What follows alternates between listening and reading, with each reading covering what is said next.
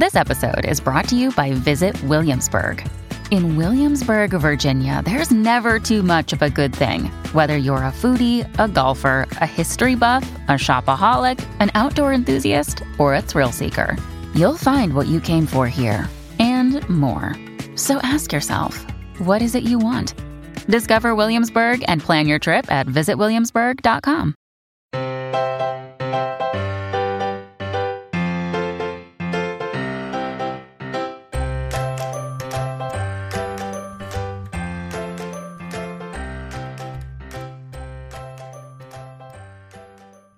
Welcome to the Professional Book Nerds podcast presented by Overdrive. This is Joe. Hi, hello. Y'all. My guest today is a pop culture, internet culture, just expert, and I cannot wait to get into this interview. But before we begin, just remember to rate, review, and subscribe wherever you get your podcasts. Follow us on Instagram, Twitter, and TikTok at ProBookNerds, and send in your suggestions for future episodes at professionalbooknerds@overdrive.com.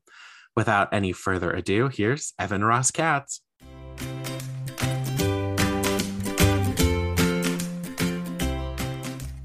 My guest today is a writer, fashion columnist, podcast host, and Sarah Michelle Gellar historian. You can hear him on the Shut Up Evan and Drop Your Buffs podcasts, read his bi-weekly paper mag column, Wear Me Out, and of course, you can dive into what brought us together today, his new book, Into Every Generation, A Slayer is Born, How Buffy Staked Our Hearts, which came out on March 15th from Hachette Books. It's Evan Ross Katz. Evan, hello. Hi, thank you so much for having me. Thank you for being here. I'm actually coming to you live from the Hellmouth in Cleveland, Ohio. Yes, the East Coast Hellmouth, if you will. Exactly. Not quite as glamorous as New York, but, you know, we've at least got our own demonic activity here. Yeah, that's important. It distinguishes you. So to get us started, can you tell us a little bit about Into Every Generation, A Slayer is Born? Okay, so the book is part oral history, part critical analysis, part fan notes, and it's about the show Buffy the Vampire Slayer that I, and I think many others, very much love, whether it be from our childhoods, which is the case for me, or for many people, they discovered it in adulthood. Many people found it during the pandemic. And I think it's a show that, for many reasons, really sticks with people and is really formative for a lot of folks. And so this book explores the show itself and then dives into why we, 25 years later, because it is the 25th anniversary of the show, why we are still talking about this show and why the way we feel about it is, for many of us, so strong, and why we still feel that strongly about the show, despite it, being almost, 25 years old in some instances, 20 years old some episodes, but we're still talking about it. We're still thinking about it. So we get into the why. I love that. I absolutely love that. I have definitely seen Buffy throughout the years. Well, I'm not 30 yet, but it was airing at the same time for me. It was a childhood show, but I got really into Charmed, as all of my listeners are probably tired of hearing me say. So I was just kind of running parallel. But when you said so many of us still love, I called out to my coworker, Christina, and I said, okay, give me the hottest rundown you can of all 7 seasons. And if we didn't spend an hour and she gave me an entire birth of knowledge just so I could even be worthy of talking to you about Buffy. Well, I hope you'll go and deep dive the show now. I will say in the Charmed Buffy stack up, which is a comparison often made, I do find Buffy to be the superior show, but I do love Charmed. That's fair. This is the content I need. I can only rewatch the same 3 shows so many times. I guess I'll, start something from the same era anyway. What's interesting is that something that Buffy and Charmed share in common is that because Prue is on seasons 1 through 3 of Charmed, and Buffy's high school years are seasons 1, 2, and 3, and then it sort of switches into like its adult years, and so they do share that similarity in sort of having these first 3 foundational years of the series and then transitioning to like their adult lives, which I think is an interesting parallel. That is really interesting, and I can appreciate how that would really change the perspective of fans. And one of my questions for you was, do you prefer Buffy in high school or Buffy in college? Oh, definitely Buffy in high school, without a doubt. Yeah, I think that I was in middle school when I found the show. So I think there was just that natural inclination that I think a lot of young people have about sort of seeing media with older people in it and feeling like this more reflects who I am and who I'm meant to be friends with. And like, I function way more like a teenager than I do, the current age I am. So I related to that. But I also sort of liked the contained aspect of the show because they had this high school set, because everyone had to be in the same place from 9 to 5. I just sort of liked the parameters that and the container that the show built for itself. I think there's many aspects of the show I like in the later years, but I sort of like the aspect of like in these hallowed halls is where it all goes down. And I like the dichotomy of like Buffy being out fighting demons at night, but then having to go home and study for a calculus test the next day. I like that aspect of the show that I think it sort of alleviates itself of later on. I always really took to that sort of aspect of the metaphor. I definitely struggle with a lot of shows, and I'll even throw Charmed in this, of where time doesn't really seem to be a big thing. And I can totally appreciate that, of she has to be mindful of tomorrow will be up. There's a test and I still have to get all my homework done, but I also have to be the Slayer. Right. Now, you interviewed so many cast members and superfans alike for this book. Did your process ever feel like a reunion made just for you? That's so funny. No, in that I don't think this cast participates in many reunions very often. No, not at all. But it did. But so in that sense, like, yes, it was exciting because I felt like I was assembling them, but it wasn't all together. They very much felt in silo. And mind you, like the Amber Benson interview took place in like November of 2020. And then I think the Anthony Stewart had interview was like May of 2021. So like They were happening over such a long period of time. And like my own life was getting lived in the interim. So unlike a traditional reunion where it's like this sort of like major event, this was just so prolonged that, and also I just had so many different things to talk to certain people about, depending on, my familiarity with them and what they'd gone on to do. I mean, some of them really had not done much since Buffy. Others of them have gone on to do so many things, and Buffy is like a blip in their radar. So it was interesting, the ways in which this sort of differed from a standard, all cast combined reunion. But I would have loved, I think that there would have been an equally interesting book, just very different, had I been able to do one, 8-hour interview with the full cast sitting down. I would have appreciated the back and forth. The idea of spanning so much of your life while writing this book, how long did the whole process take?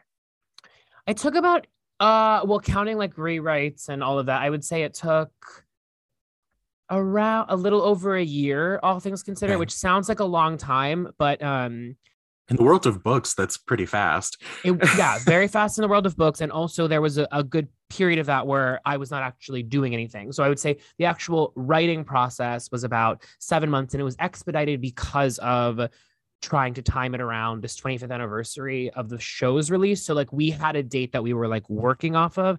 And funny enough, I did not pitch the book originally with the mindfulness around the anniversary. That just happened to be sort of a peg that we discovered midway through the proposal process. So I envisioned this as being like, I'm gonna write this oral history and it will be done when it's done. Little did I know we were working against the clock. But I'm a writer in my day-to-day life. So I think that although it was less time than is often afforded to writers, it was plenty of time by the standards I'm used to.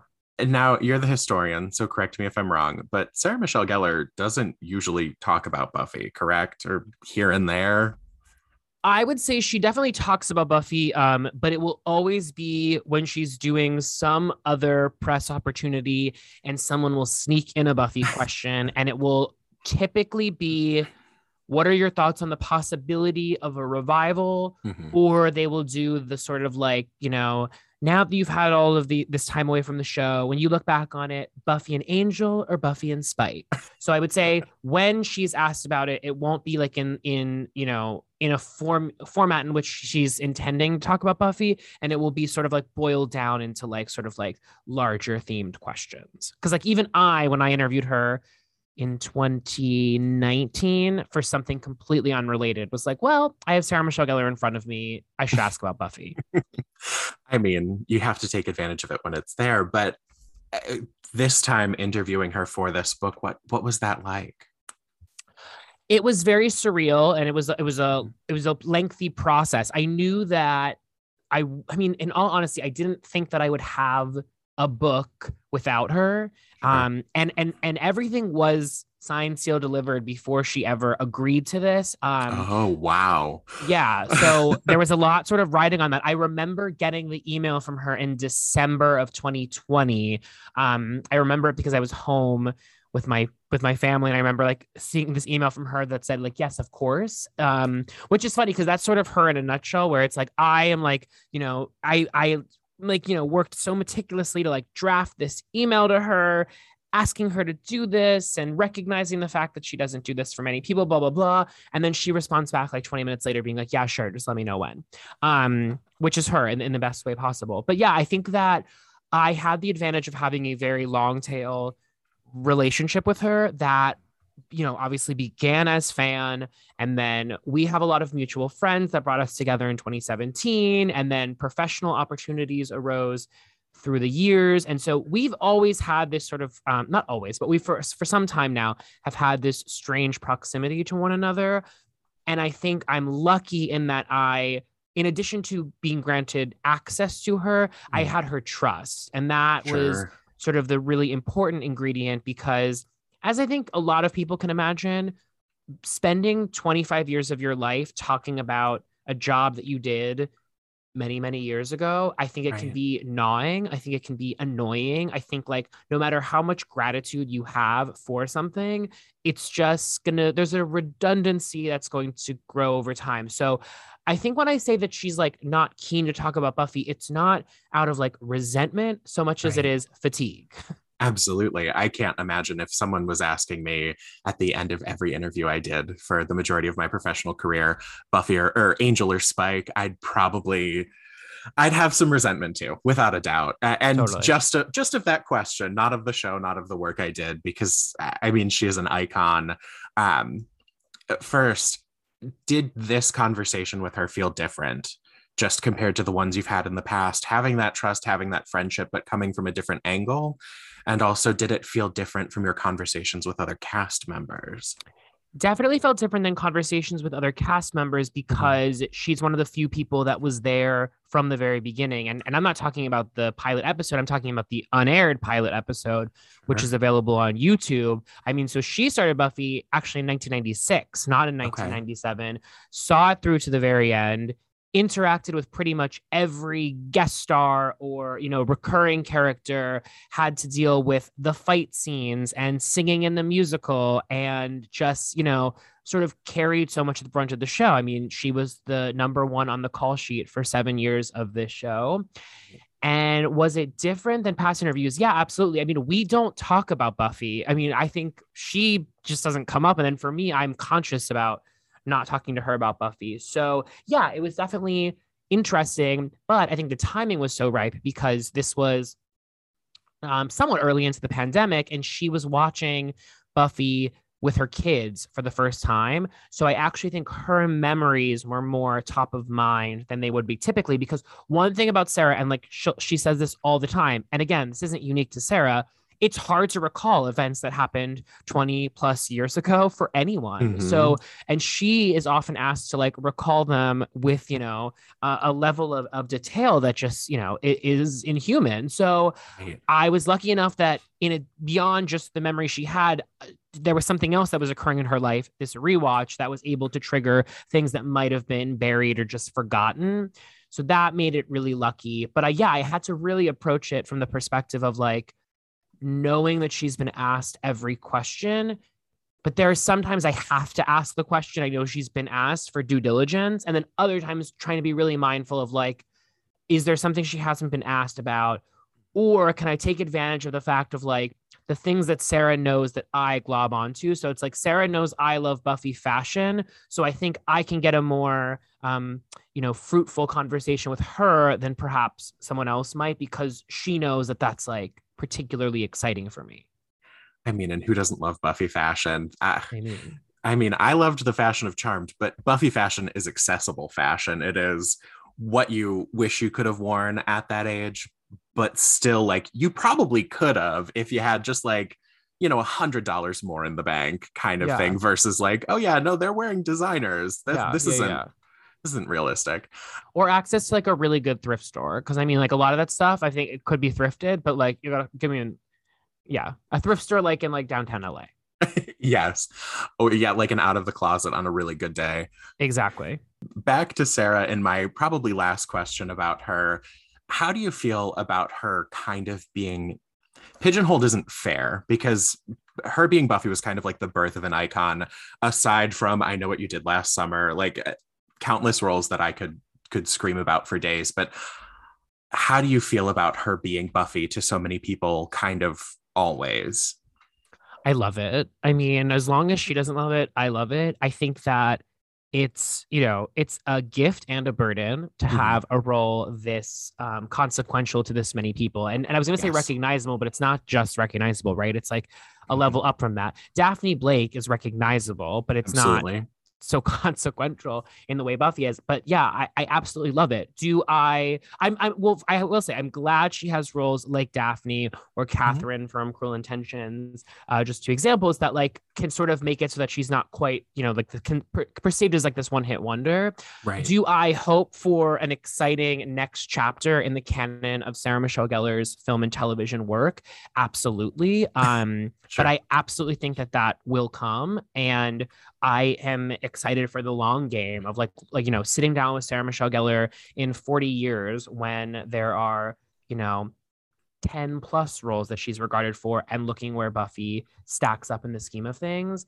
Mhm. But yeah, I think that it was a very different time in the sense of, she left the show in 2003. There weren't the opportunities that there are for so many women today in Hollywood, but particularly young women to create their own work and, female showrunners with a consciousness around casting other women. Mhm. I mean, like, it's a different industry in so many ways. So I am also curious too how different Buffy would have been received, and then also what Sarah Michelle Gellar's post Buffy career would have looked like had it not been 2003 and been 2013 or Right. 2023, etc.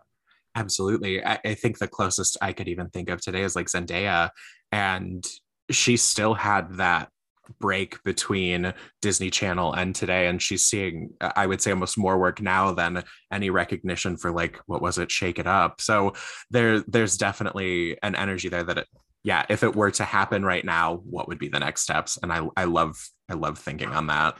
Now, Buffy has a lot that surrounds it. It's a beautiful show when you look at feminism, sexuality, and I think so many people related to it because it actually tackled and portrayed these issues in ways that they could understand. Especially like if you think of the episode that was unaired at the time, just in line with Columbine. They really have, like I said, that tough topics for teens genre down pat. What highs and lows do you see with the show kind of in that vein? Well, the highlight would definitely for me be Buffy's coming out to her mom in the Mhm. season 2 finale, coming out to her as a Slayer. I feel like Right. there's just so much subtext. I mean, obviously, as a queer person, I think many queer people can relate to a coming out, if not a coming out to their parent. Mhm. So that one stands out for me too. But I really liked the idea of Buffy being sort of like this outcast, but coming from a world in which she was the popular girl. So in the canon of Buffy, the film version, which preceded the series by 5 years, that's sort of somewhat canon to Buffy the series. But basically, she was in high school in Los Angeles and was one of the really popular girls when she found out she was the Slayer, and ostensibly had to like give up that popularity in order to fulfill her destiny as the Slayer. And I like this perspective that the Buffy of the series brings, which is sort of like, I've been there, done that. I've been the popular girl, and it wasn't all that it's thought to be by so many people. And I Mhm. actually prefer having these really strong friendships. And, she makes the decision to forego popularity in the pilot episode of the series. Mhm. And so I think that that's something I've always just really liked about the show is it sort of took on this perspective of the cool kids really aren't that cool when it comes down to it. And the Right. cool kids really are this group of outcasts getting to have all these adventures, but not needing credit for it. It's like they would go save the world at night, then come the next morning and still be antagonized by the bullies at school. But it Right. was the perspective of they're a little bit okay with that because they recognize that those bullies will never understand. And I feel like that disempowering cool people in such a subversive way is something I will always connect with. And then to your question of things that don't, is this in other words like things that don't hold up so well? Yeah. Yeah. I mean, episodically, there's nothing that really stands out in the same way of like sometimes I'll be watching a Sex in the City episode and I'll be like, oh my Mhm. God, like, wow, they really chose this plot. So the only thing that comes to mind for me is in season 6, the sexual assault storyline with Buffy. But I will say more than anything, it just doesn't like make sense. I'm Mhm. not like, I mean, I was gonna say I'm not outraged by it. I mean, I am outraged by it, but I also feel like and I've had this conversation with so many people where it's like suddenly she is not Buffy, like she's physically unable to pry this adversary off of her who she's fought time and time again and whose ass she's kicked time and time again. So Right. just from like a story perspective, I've never really understood that decision, and I Right. don't think it holds up well, and I don't think the show dealt with it well. But outside of that, I don't see there being many. Like even I did a rewatch of the series before writing the book, and I think it holds up remarkably well in that sense, especially when stacked against other shows from that time that can feel very dated. I feel like Buffy. Like I think about there's this gay kiss on Dawson's Creek between Jack and his then boyfriend, which was like heralded for like, oh my God, blah, blah, blah. And you watch it now and I'm like, they barely kiss. And with Buffy, it's like the kisses between Willow and Tara, especially in season 5 and season 6, like, and they're having sex in season Right. 6. And like the show really I still find it to be rather boundary pushing in a really exciting way. So I would say, yeah, more holds up in a positive way than in a negative way. That is exciting to hear. And honestly, I got chills when you said or when you described kind of Buffy dismissing popularity for being an outcast but saving the world, because in my brain I had always thought of it as like something's got to give. You know, I can't be the cheerleader and save the world and go to school. But the actual thought of like, no, I've made an informed decision of this is actually like filling my tank compared to just being fake. And I really appreciate that. If I wasn't ready to watch it all the way through already, I definitely am now. Now, on the flip side, the show has not only called out for being very white and starting the bury your gays trope, there's also, to quote you, the Joss Whedon of it all. What is it like to have something you love so much and be okay with criticizing it? You know, it comes so second nature to me. It's interesting because I've been in a lot of interviews talking about this, and Right. I'll often be approached of this idea of like, you know, like what gave you the permission, or you know, where did you have that inclination? And it's kind of like that's all I've ever really known, and not just with Buffy. I mean, like I think about like one of my other great loves in my youth, which was Christina Aguilera, and like I remember time and time again, especially like in my high school and college years, of like her disappointing me with something she would do and me just being like, well, that's part of the package. To me, I think of it the same way I do like your crazy aunt, where it's just like she says some crazy shit, but you love her. So and that's not with me or Buffy, with me or Christina. That's sort of how I approach everything. But it's like you know, I'm a buyer beware, and I sort of recognize this idea that like if I love something and the something that I love has a beating heart in some way, there's the opportunity that it's going to let me down or let others down, and I recognize that. And it's not that it doesn't taint my love, but I would say I find it to be more incumbent on me, the audience, than the show, to just be mindful of the fact of like, to not give these things our full heart, in the sense that like, or else, you know, it will get broken. So yeah, it's like I love my unproblematic faves. Like I think about, you know, HBO's The Comeback as an example of that. Those are amazing, but a lot of, you know, I think about what happened with Chris Noth and Sex and the City, and it's just like there are I was going to say inevitabilities, and that's an unfortunate word to use, but there are no matter the show, even if it's doesn't even, even if, and just like that aside, it's like, you can find out things about actors or creators of shows years later that taint your viewpoint. And I think you, like I said, have to go into these things with a buyer beware mentality, which I think I always have instinctually. Absolutely. It's a great way to protect yourself and also to still be able to enjoy content, but find ways to watch where your support goes and watch where your energy goes. Absolutely. So as we've discussed, you were writing amidst the pandemic and allegations coming to light about Whedon. How did your process of writing and interviewing change, both with taking the opportunity to call out like lack of POC and kind of the whiteness, and give a voice to those impacted by the actions or the alleged actions?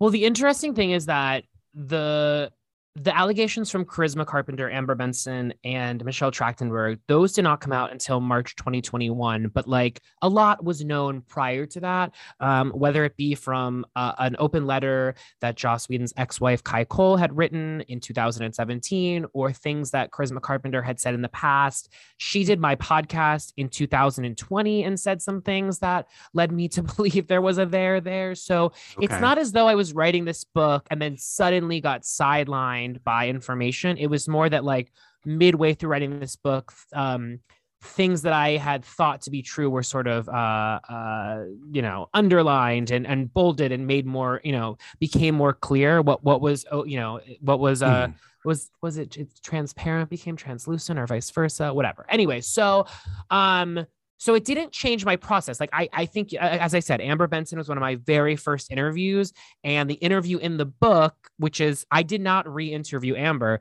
That was all conveyed to me in like everything that she came forward with in March of 2021. That was known to me when I did the interview, because this is, part of these people's stories. Right.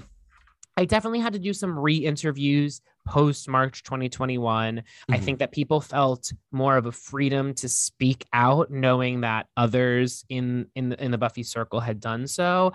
But like, for instance, talking about like the overwhelming whiteness of the show, that was always in my outline. I was always very aware of that. And I would say that's the kind of question that made me most excited about doing this book, which is that, like, again, these are a lot of these topics and things that someone can ask of a Buffy cast member. They've been asked before. I'm not sure how many times Buffy actors or writers have been confronted, and that's what it is in a sense. I mean, I try not to be like, my attitude about it was not to be like adversarial, but I'm not sure how often they've been confronted with that and had to think about it. And that to me is very much that 2022 lens on looking at a show like this. So that was like exciting to me. And it was most exciting when I had an actor or writer who was like willing to engage with the topic, such as an Amber Benson, someone who'd clearly given thought to the conversation prior to me asking.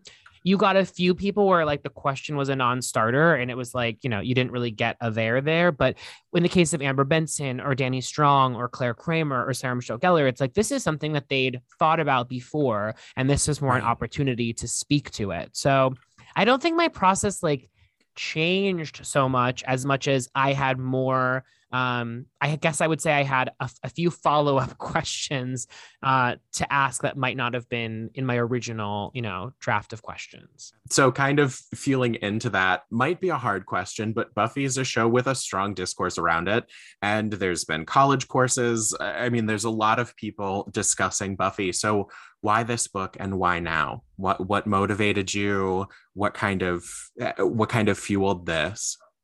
Well, I knew that everything out there was tended to be very academic and very looked at the show with a level of analysis. And I knew that my approach to it was going to be a little bit more from the heart.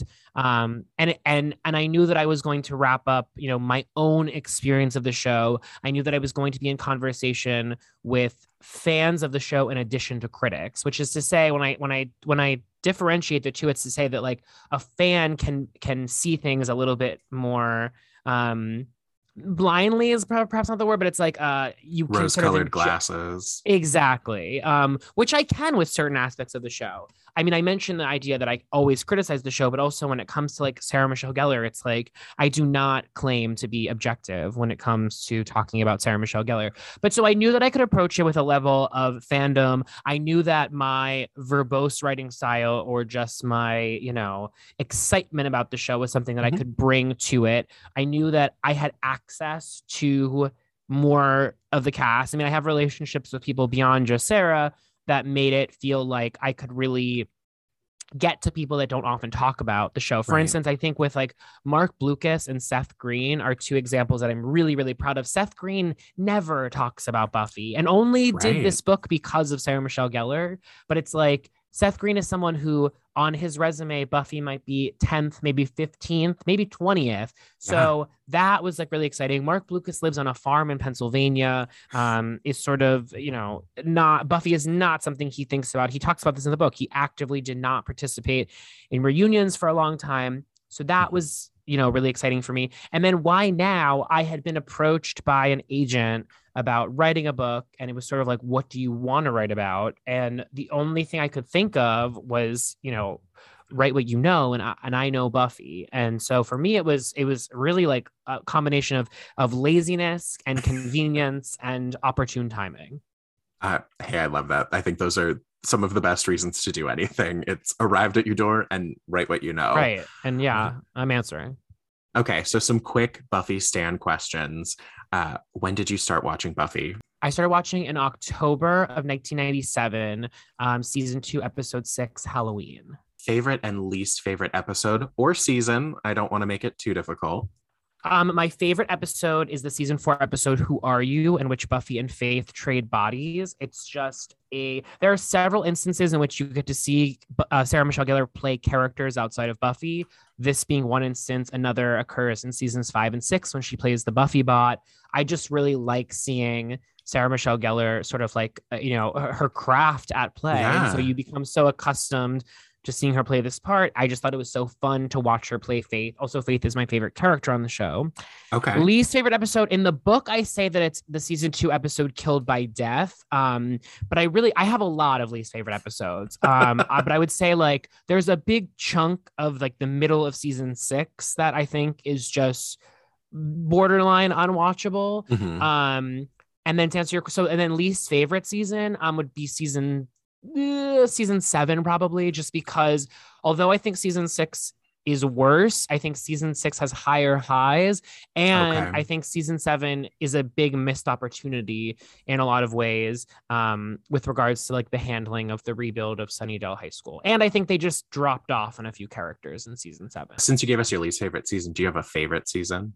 Yes, my favorite season is season 3 by a long shot. I don't think there's a single bad episode in season 3. I think it's 22 great episodes of Buffy. It features my favorite big bad, which is Faith. I love Harry Groener as the mayor. I'm a big fan of his work on Broadway, and I just think everyone looks their best in season 3. And I feel like the show, it's like that. I tend to love a season 3 in general, but what I love about a season 3 and with Buffy is it's like, it's in its prime, like it knows it's a hit, but it's still young, so no one's like over it. It's kind of like why I anticipate season 3 of Euphoria will be really exciting, because it's like it's already such a thing, but there's not a ton of material to work off of. Like when you begin Buffy season 3, there's only 34 episodes of the show so far.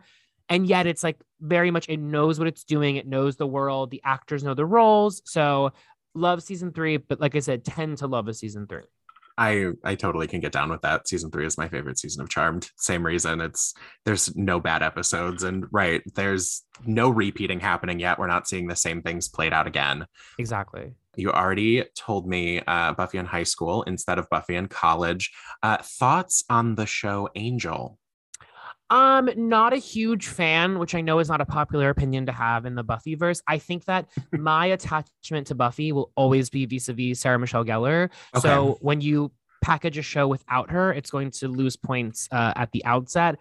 Additionally, I'm not really fascinated by the character of Angel. Right. You know, I've watched it before. I think it's a good show. It's not for me, but I think part of the important thing to recognize in you know, the arts in general is that like not all art is for you, but it's still worthwhile and meaningful. So it's not that I think Angel is bad by any measure. It's just not the show for me that I think Buffy is. Thoughts on some of our award-winning episodes, or I guess truthfully, just thoughts on the silent episode and Joyce's death. Those are the two that I've seen that stand out to me for their different styles of direction, their different styles of just like overall creation. Yeah, I mean, perfect episodes of television. I think Hush is like, it's such a masterpiece for so many reasons, but one reason why I really love it is that you can watch it without context and still really enjoy it. It's a great introductory episode of Buffy. And though it is so different from the format as it exists, it's not different in the sense that it fits into the season of Buffy. It fits into an episode of Buffy. I think one of the great things about Joss Whedon, to his credit, is like, even when he endeavored to try new things, whether it be the silent episode or I'm thinking about the musical in season 6, they all seem to like he creates this restraint or this container, and all of a sudden you're just kind of like, oh, I never thought about that, but okay, yeah, let's do it. Like it doesn't feel like we're jumping off of a bridge. So, right. Or if it does, it feels like I am very aware of the harness. Like there's just something about it where like the creative choices are so bold but never feel dangerous. So I love them both. I think I have particular regard for well, actually, no, I was going to say one over the other, but no, I really love them both. I love the humor in both of them. So two details that I point out. I love in the silent episode when Giles draws the stick figure of Buffy and Buffy feels a certain way about the size of her stick figure, which I just think is such a Buffy response. And it's like, it's such a great beat of comedy and just so quintessentially Buffy, because I don't even think she means it. I think that's her response to feeling like that's not how she's being drawn in a way that's not how she sees herself, which I just love. And then in the Joyce's death episode, I mean, there are so many moments that I love, but I particularly love all of the stuff with the sweater with Willow, where she wants to wear this particular sweater to the funeral because Joyce probably innocuously told her one time that she liked it and she cannot find the sweater. And it turns out the sweater was there all along. And Anya finds it at the very end, but it's of the act, but it's too late because they've already left. I just love that detail of amidst someone dying, you get kind of tunnel vision and you're like, I need to do this one thing. And then you create this idea of like why it's so important to you. And I love the detail of it being there all along and her like not being able to find it because she wasn't in the right mental state. I find that to be really, very relatable for a lot of people. There are a lot of beats in that episode. I think that death is, I think there's a couple shows that deal with death really well. I think of like 6 Feet Under is a good example, but like death is something, despite the fact that it's depicted a lot, it's not often like, you don't always like get the feeling of death. And that episode really encapsulates the feeling, and especially those 24 hours immediately after someone dies. I just think that like, you can't watch that episode without some proximity to that feeling. Absolutely. It aside from like the choice to not have music throughout, and it really does feel like what grief feels like, what loss feels like. And I think it's a helpful kind of study of what we go through, like you said, in that kind of 24, 48-hour period around losing someone. So let's take a big step back from Buffy and quickly go to you as a writer. What drew you into your space of creating? I think that it's just always what has made me it's made me happy. I will be honest, I try not to spend a lot of time thinking about why I do or how I do. I found culture when I was younger. I like things like Buffy, things like Christina Aguilera, and then I went to school for theater because at first I was like, oh, I like this, I should make it. And then I kind of realized that I have less of a proclivity for making it so much as I do responding to it, talking to the people that make it, celebrating it, and so it just kind of felt natural. I never pursued journalism or was like, oh, I want to be a writer. It sort of just happened, and and then here I am now, I'm 33 years old and it's still happening. But sometimes people will be like, oh, like what's your plan? Like, did you blah, blah? It's like, there was never a plan. There still is not a plan. Something could come into my life tomorrow and be like, all of a sudden I could be like, that sounds appealing. But so, it's just that I am a culture vulture. I always have been. And this was a way with which to, be a part of it without actually creating it myself. Maybe one day I'll create something, who knows? But that's also beautiful because your life has become about embracing what you enjoy and embracing what you love. It's a life of happiness and like self-care, as opposed to, I think this will get me somewhere. No, that's a great way to live. I'd rather not think about the why and just actually put in the action. Absolutely. And obviously, I mean, it's an honor and it's an exciting thing. And like, I don't take for granted the fact that like, there's been a lot of opportunities that have been presented to me that I think I've seized on, but you know, those opportunities have to present themselves first. But yes, like to your point, it's like, I love what I do. I always say this, and this is not just what I do. It's like, if a thing stops being fun, I'll stop doing it. And right now this is fun and I have a joy about it that I hopefully comes across in the work itself. And if that joy ceases, then I will go elsewhere. A healthy approach to life that I think so many of us need to work on adopting. So this is now where I will just kind of let us unwind. I've got some fun questions for you. When you are writing, when you are working on any of your other projects, what is your environment like? Are you a silence? Are you a music? Do you have snacks handy? What are they? All of the above. Like I said, I write for my day job, so I'm always writing, and I'm always I will always be working on different things at certain times. So like, I'll give you for instance, like I did my paper column. I write a biweekly column for paper. And so like what I did last night is I was hanging out with some friends and we were all sort of like on our laptops and we're like watching TV. And so like I took out my laptop and I just skeletoned the piece for today of being like, okay, I know tomorrow I want to talk about Coachella. I know I want to talk about the Euphoria red carpet event that happened recently. And then I was like, oh, I definitely want to make sure I mention this with Coachella. I want to talk about XYZ's, this person's outfit, blah, blah, blah. And so I don't even know if you'd call it like, was I technically writing? Perhaps, but I wasn't like, they weren't full sentences. So it's sort of like, or I'm, sometimes I'll be in the subway and I'll open the notes app and I'll like jot something down. Or I'll see a tweet that I like and I'll be like, oh, I definitely want to embed this tweet, or like this tweet could be like a jumping off point. So there's not really like a standard like place or way I write. Sometimes I'm eating, sometimes I'm drinking, sometimes I'm listening to music, you name it. For me, it's very much when the urge compels. Who are you rooting for in All-Star 7? Who am I rooting for in All-Star 7? I am rooting for Raja. I think Raja, in addition to Raja's myriad talents, I think Raja deserves that crown in a way that none of her competitors do, perhaps outside of the Vivienne, in that Raja did not get her financial due with her win in comparison to the other queens on the show. And so if for no other reason, I mean, I am a Raja super fan, but it's like Raja deserves. What is your go-to delivery order? My go-to delivery order. Well, it's changed. It was a carne asada burrito from this place called Calexico in New York City that I love. But now it would be the kale salad from not Sweetgreen. Oh my God, I hate Sweetgreen. It would be the kale salad from Westville. And I do extra walnuts without the blue cheese because I'm not a big fan of cheese on a salad. I love cheese, just not on a salad. And I've just like toasted nuts of any kind on a salad is like my happiest place. So definitely that Westville kale salad. And like the amount of times I order it in a week, it's not good. It's not good. What are you binge watching right now? So right now I've been watching The Vow on HBO, which is the documentary about NXIVM. Cause I love to I discover things late. I'm always like, I like to watch something after it's become fodder.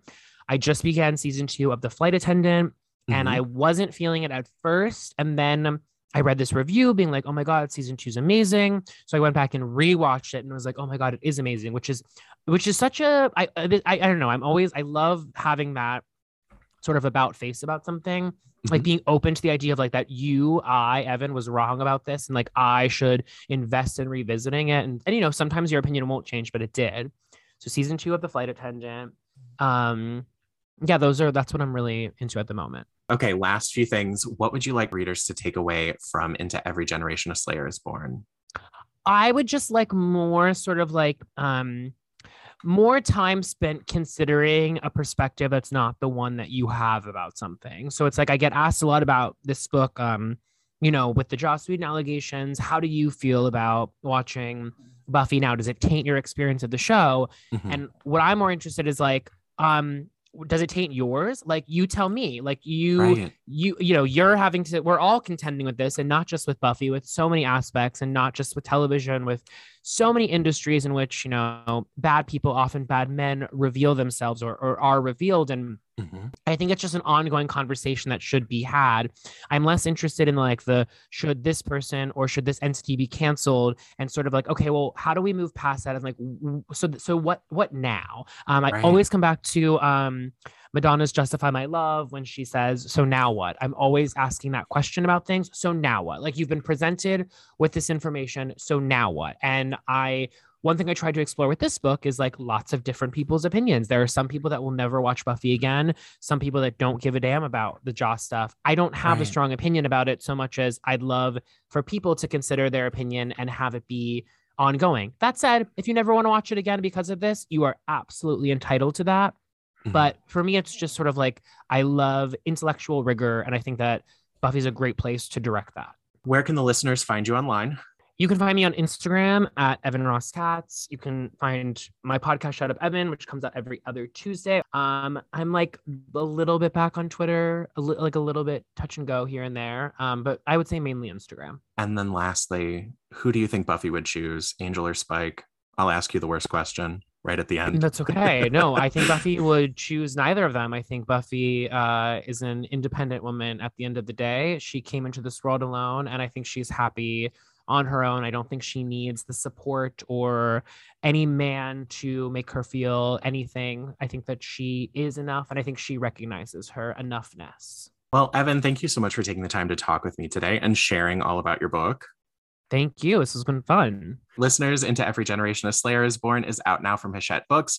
Run to it and start reading. And once again, thank you so much for joining me today. And thank you all for listening. Happy reading. Readers can sample and borrow the titles mentioned in today's episode on Overdrive.com, and our library friends can purchase these titles in Marketplace. Professional Book Nerds is proud to be an Evergreen Podcast signature program. To learn about other Evergreen podcasts, visit evergreenpodcast.com. Our podcast is produced, recorded, and edited by Emma Dwyer, Jill Grunewald, and Joe Skelly, and presented by Overdrive. To learn more, visit professionalbooknerds.com. Hey there! I'm Hannah. And I'm Audrey. We are a sister filmmaking duo and co-hosts of Sleepover Cinema, our show where we analyze the films that created the collective unconscious of the girls, gays, and theys of the late 90s and early 2000s. Princess Diaries, The Cheetah Girls, Aquamarine, Cinderella, the one starring Brandy. We haven't stopped thinking about these movies since we first saw them, and we want you to rewatch them and review them with us. Are these movies as bad as critics would have us believe? Do we even care if they are? We are always unpacking that very question on Sleepover Cinema. Check out Sleepover Cinema wherever you get your podcasts or at evergreenpodcasts.com. See you soon.